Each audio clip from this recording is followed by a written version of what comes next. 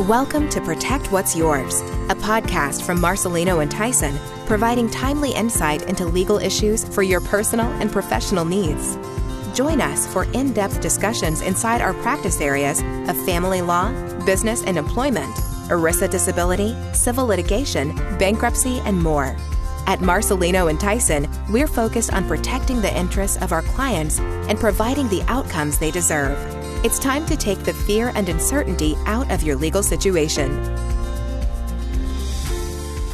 Hello, everyone. My name is Megan Becker, and I'm the Business Development Director here at Marcelino and Tyson. So we all know 2020 has not been what we've expected at all. COVID-19 has completely turned our world upside down in every aspect. It's already a very difficult year for everyone, but what can be even more difficult is trying to navigate the constraints of child custody, visitation, and of course, virtual learning, which many parents are facing currently. So today I'm sitting here with attorneys Matt Marcelino and Giovanna Mastro as they talk through some of the main concerns parents today are facing in regards to custody during COVID-19. Good morning, Giovanna. Good morning. So we're talking about a bunch of family law stuff during the middle of COVID, right? Yep. How often do you get questions about COVID-related family law matters with regard to child custody? All the time.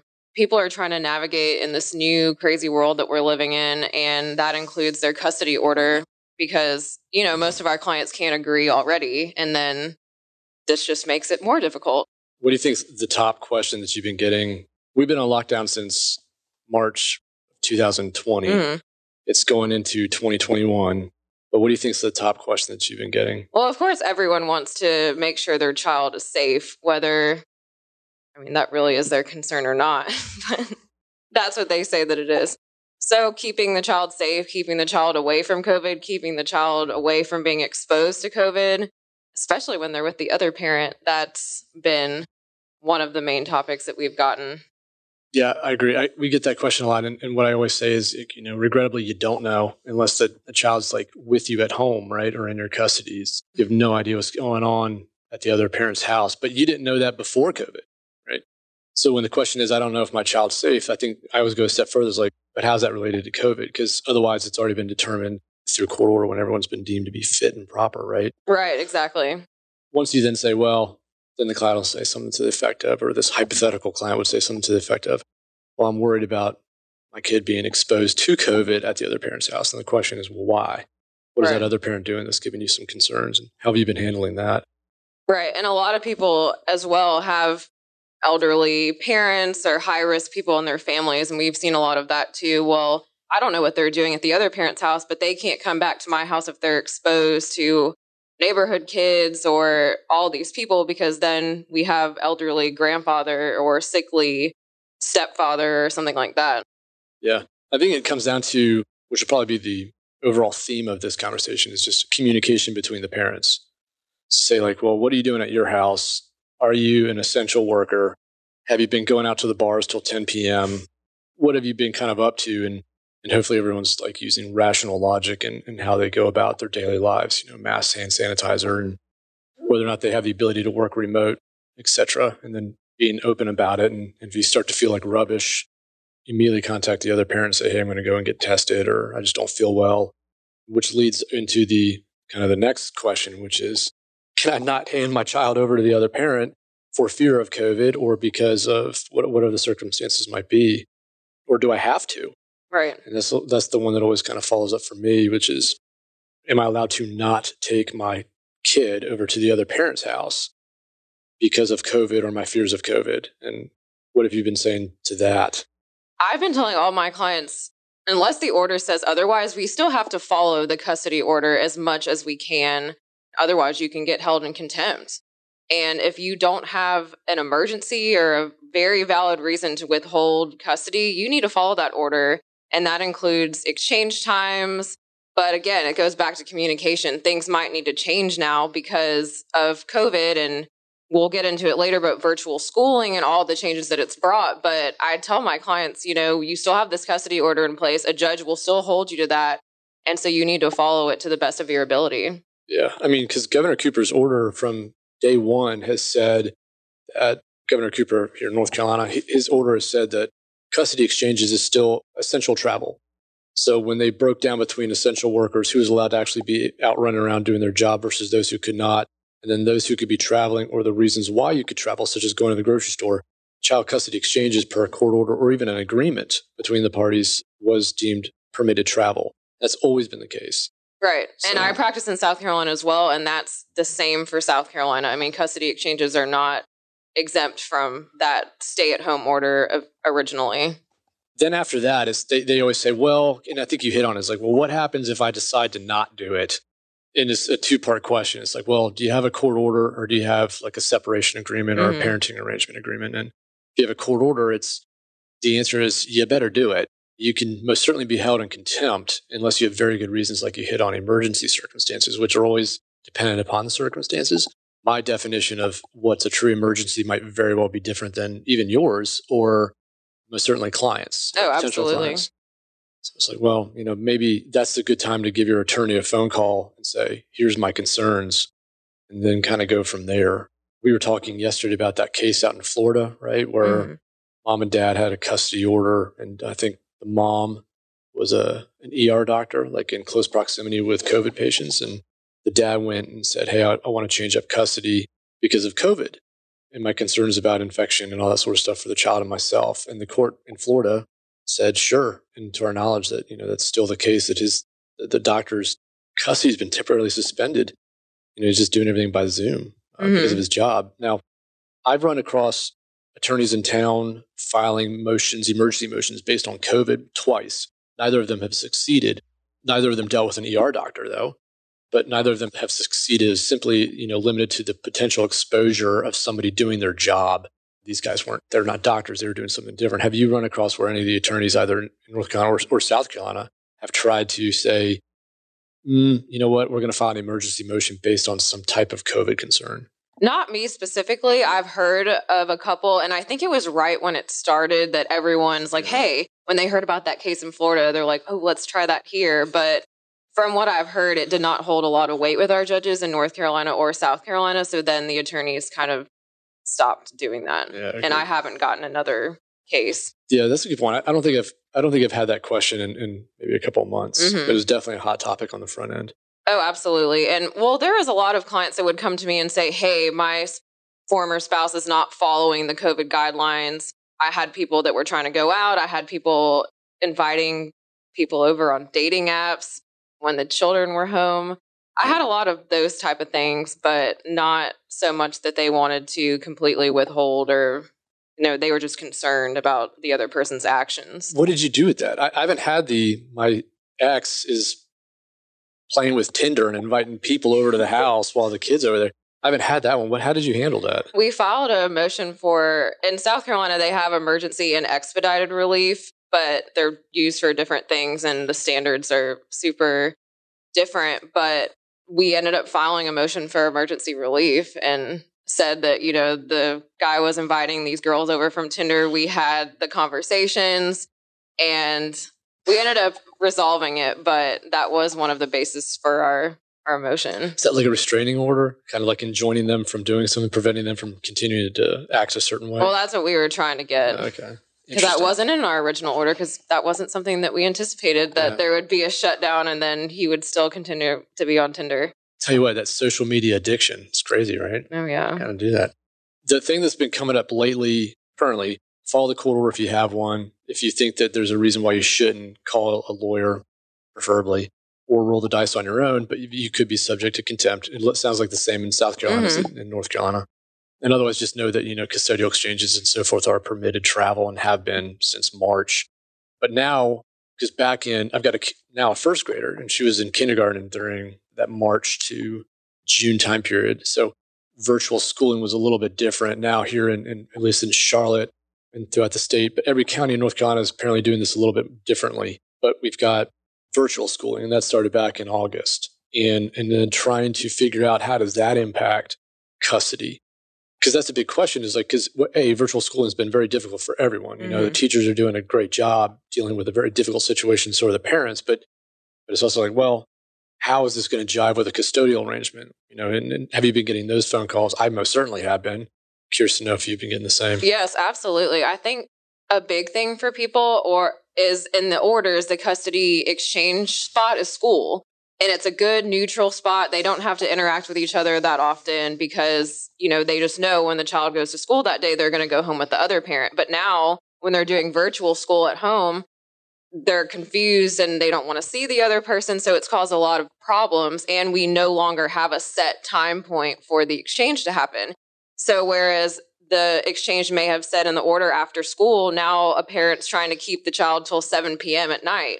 And I think a lot of people are struggling with that, especially my clients. Yeah. The exchange location, like at a school or sometimes regrettably at a police station, right, are really for high conflict cases where mom and dad just, well, it could also be because of a work schedule issue, but they typically just don't want to cross paths. And it's just healthier for everybody, including the child. But in circumstances where it's like, non-custodial picks up from the custodial parent's house, the question is, well, if there's a specific time in the court order, right, at X time, how's that being played with virtual schooling, such as if the drop-off, right? If one parent is responsible for, to your point, one parent is responsible for, essentially putting the kid on the school bus to go to school, well, they're in virtual schooling. And if that's the day, the exchange period, right? So once you place the child on the school bus and say, all right, I love you, I'll see you whenever the next time is, you're now mom's responsibility. Now that you're on the school bus, there is no school bus for the most part. So it's kind of like, well, once virtual schooling starts at 7:30, 8 or 9:45 or 9 or whatever it is, it's like, well, does that mean I need to be dropping child off at mom's house for her to be handling virtual schooling, or what other arrangements have we made? And honestly, that's the question I get a bunch, which is like, what do we do now because it's virtual schooling? And my response is, you got to talk to the other parent. Like the court order, obviously no one anticipated this. No. So you have to kind of say, well, all right, if school starts at 7:30 a.m., should we, as parents, be exchanging our kids at 7 a.m. at the other parent's house? Or do we need to make different arrangements? Do we need to kind of change the custody time, same amount of time, but just maybe move it back to the night before and then move it ahead on the initial drop-off, right? So if it's like a Friday to Monday morning, maybe it's like a Thursday night, and then you hang out with your kid on virtual Friday, you exchange on Sunday night to avoid that 7 a.m. drop-off or whatever the issue might be for virtual schooling. You just kind of have to have that dialogue. And that's kind of what I've been telling people. Right. And these parents need to take into consideration the needs of their children. I mean, if you have a child that takes an hour to get ready, mentally prepared for school, and get in front of the computer ready to learn, that night before exchange might be best. Yeah. Whereas it's selfish to say, oh, I want that couple extra hours at night. And then in the morning, it's a huge turnover to get them focused and ready for school and dressed. Turnover is an understatement. That's a really good point. Like, that's something I'm going to be bringing up is, how long does it take a Rugrat to get up and running? I mean, my son is immediately awake at roughly 6 a.m. every single day, and he's got tons of energy and he can roll into anything. Whereas my daughter's a little bit more like maybe me, where it's like it takes a little bit longer to get going, maybe a little coffee, and if you know that transition into their normal life is an hour, well, you don't want to be dropping them off at mom's house. It's 30 minutes before kickoff time for school. That's a good point. So once you have this dialogue, then the question I've been getting is, well, but the court order doesn't say that. And you had previously told me that if I don't exchange when the order says I have to exchange, then I might be held in contempt. So that's the question I've been getting, which is a logical question. Right. But my response is, look, I'm not telling you to violate a court order, but I'm also telling you that I think we're going to have a lot of latitude to do what's best for the kids. And so therefore, if the exchange time does not make sense, the 7 a.m. thing or whatever it might be, then you need to make a correction to that, right? And you can do that. I don't think any judge is going to say that especially if it's by agreement of the parties, right? Exactly. We encourage our clients all the time, hey, if you can agree to do something else, that's perfectly fine. You can do whatever you want. It's when you can't agree is when the court order you fall back on. And you need to follow it, but you can always agree to do whatever works for you and your children. Yeah. Because that's the same thing I tell them. And then I do that lawyer caveat, which is, but just understand that subsequent agreements between the parties doesn't supersede the court order. So you can't go back and say, well, we agreed, and then he or she backed out because whatever. Well, that's the way it goes. The court order controls no matter the circumstances. But hopefully in this scenario, people are going to say, all right, I understand. I mean, I have to exchange my kids. That's the blanket rule, right? Barring true emergencies. And then with regard to the actual timing of the exchanges and the locations, that's where the parents need to be working with one another. Definitely. Yeah. And then the other question that rolls in after that is, I don't believe it's a nefarious sort of motive or question, but it's like, let's say that the other parent is unable to assist with virtual schooling, right? And therefore they have to change the custodial arrangement. They have a conversation and they say, all right, instead of this 50-50 arrangement, it needs to be more in dad's column because dad works from home, whereas mom doesn't, or something to that extent. So you have to actually change up the custodial arrangement because there's not childcare or what have you, right? But the child needs to be going to virtual school. So they change up the entire custodial arrangement. And then you get the question of, if I do that, do I then get to go to court later and change it permanently?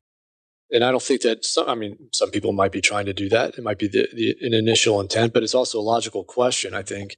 Right. And that's where it's been going. Once we go down this line of this, what appears to be a routine conversation these days is, well, can then I turn around and change the custodial arrangement because of what we're doing now? That's a much bigger conversation. We're talking about typically a permanent order. Right, try to modify it. And I mean, I have to remind people all the time that the law still is what it is. The standard will always and is now whether there's a substantial change in circumstances. So you have to prove that because of COVID, there is now a substantial change, that it's in the best interest of your children to modify this custody schedule. And I don't know if people are going to be able to prove that this temporary virtual schooling is a substantial change that warrants a modification. That's where they would have to prove that to the court in order to get that. And I don't know. I mean, some situations may and some may fall short, but I don't think that that's the end all be all reason to modify custody, though. Agreed. The other thing that I've been telling people is because we don't know, there might be other circumstances at play with this temporary change in this custodial arrangement because of COVID's impact on virtual schooling and so forth. At the same time, I've also told people, it's like, look, at some point in time, you may go to court and you're saying, I want to take this time away that was historically with the other parent because we did this temporary virtual schooling thing. And you have to think about your judges, and you have to think about, like, how am I going to articulate that to the court that doesn't honestly piss them off possibly, right? Because we're all going through this pandemic together, and you got to be careful if you're going to show up and say, because of this pandemic, I want to change the custodial arrangement. Be real careful with that. The same with possibly withholding because of COVID. It goes back to, you always got to present this to the court. And is that really what else do you have in your pocket to play for a modification except for this, right? In addition to this thing. And that's kind of what I've been kind of warning people. It's like, I hear you, but is that what we want to say to a judge if there's not an agreement to actually change it? Right. I think they need to have a really good reason besides COVID to change or want to change things, because using COVID as an excuse, where I think some people may have some valid reasons, but just using COVID to your advantage to get a one-up on your custody case is probably not advisable. I mean, because especially some people live in different school districts. Mm-hmm. Some people have attempted to leave the state, right, to go to states that allow in-person schooling. We both run across that one. You were on the different end of that than I was. But you have some folks, but you got to understand when you're talking about moving a child from one district to another, right? So they've historically gone to middle school X, and now, but they're virtual. So they can do this middle school X wherever. So now they're at mom's house or whatever it might be. I keep saying mom's house. Now they're at dad's house, and dad is in another middle school. So he's at middle school Y because of his district, right? But he's still doing the middle school X homework and everything. But to then later ask and say, let's modify custody so that the child is now in my school district, essentially. It's not simply because, he's been with me, the child's been with me for this amount of time. Now you're getting into this, a pseudo relocation sort of case, which is why you and I were saying, you better show up with really good support as to why you want to modify that, because the child's probably grown up at middle school X with all of his friends. Right. And his teachers and his doctors might be, there's a lot of stuff that is in that district, and you're essentially trying to remove the child and place them into another area of either the county or possibly the state simply because of COVID and the virtual learning, right? Because we're able to do it anywhere, really. Right. And again, have reasons to back that up. I mean, if your child did virtual school last year and they failed every class and it didn't work for them and they got super depressed and wouldn't get out of their room and wouldn't put on clothes, that would be a good reason to have a child go to another school district where they are in person and they can interact with friends and have that social involvement as well, instead of just staying in their room. And that's kind of what I dealt with in the case where we had a relocation to another state so that the child could go to school in person. Yeah. I think the last question I've been getting about, it's not so much associated with virtual learning, Well, it's actually not at all. I mean, it's kind of starts that way, but it's the upcoming vaccinations, right? So, upcoming. So these vaccinations we're hearing about that we should be getting maybe in the next anywhere between, 3 days and 10 years, who knows? But ultimately, when they start handing these things out, then the question becomes, well, does my child have to be vaccinated?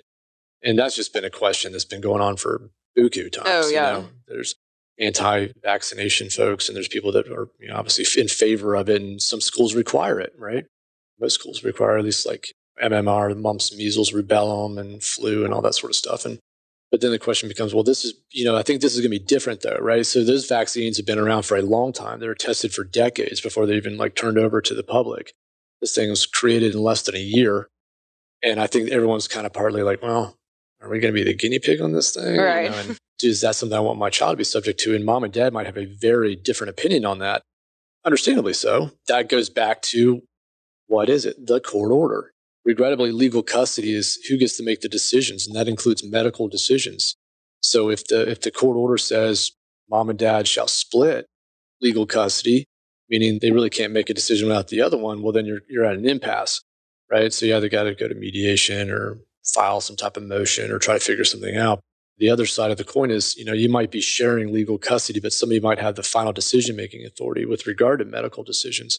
And if the person with the legal authority or has the decision-making ability is anti-vaccines, well, the other parent's pretty much toast, right? Exactly. You're going to have to file a motion and ask for assistance to say, hey, I get it, but I think my son or daughter needs this vaccine. But I don't think it's going to be that simple, because we're still talking about a court order, and you talked about it about 10 minutes ago.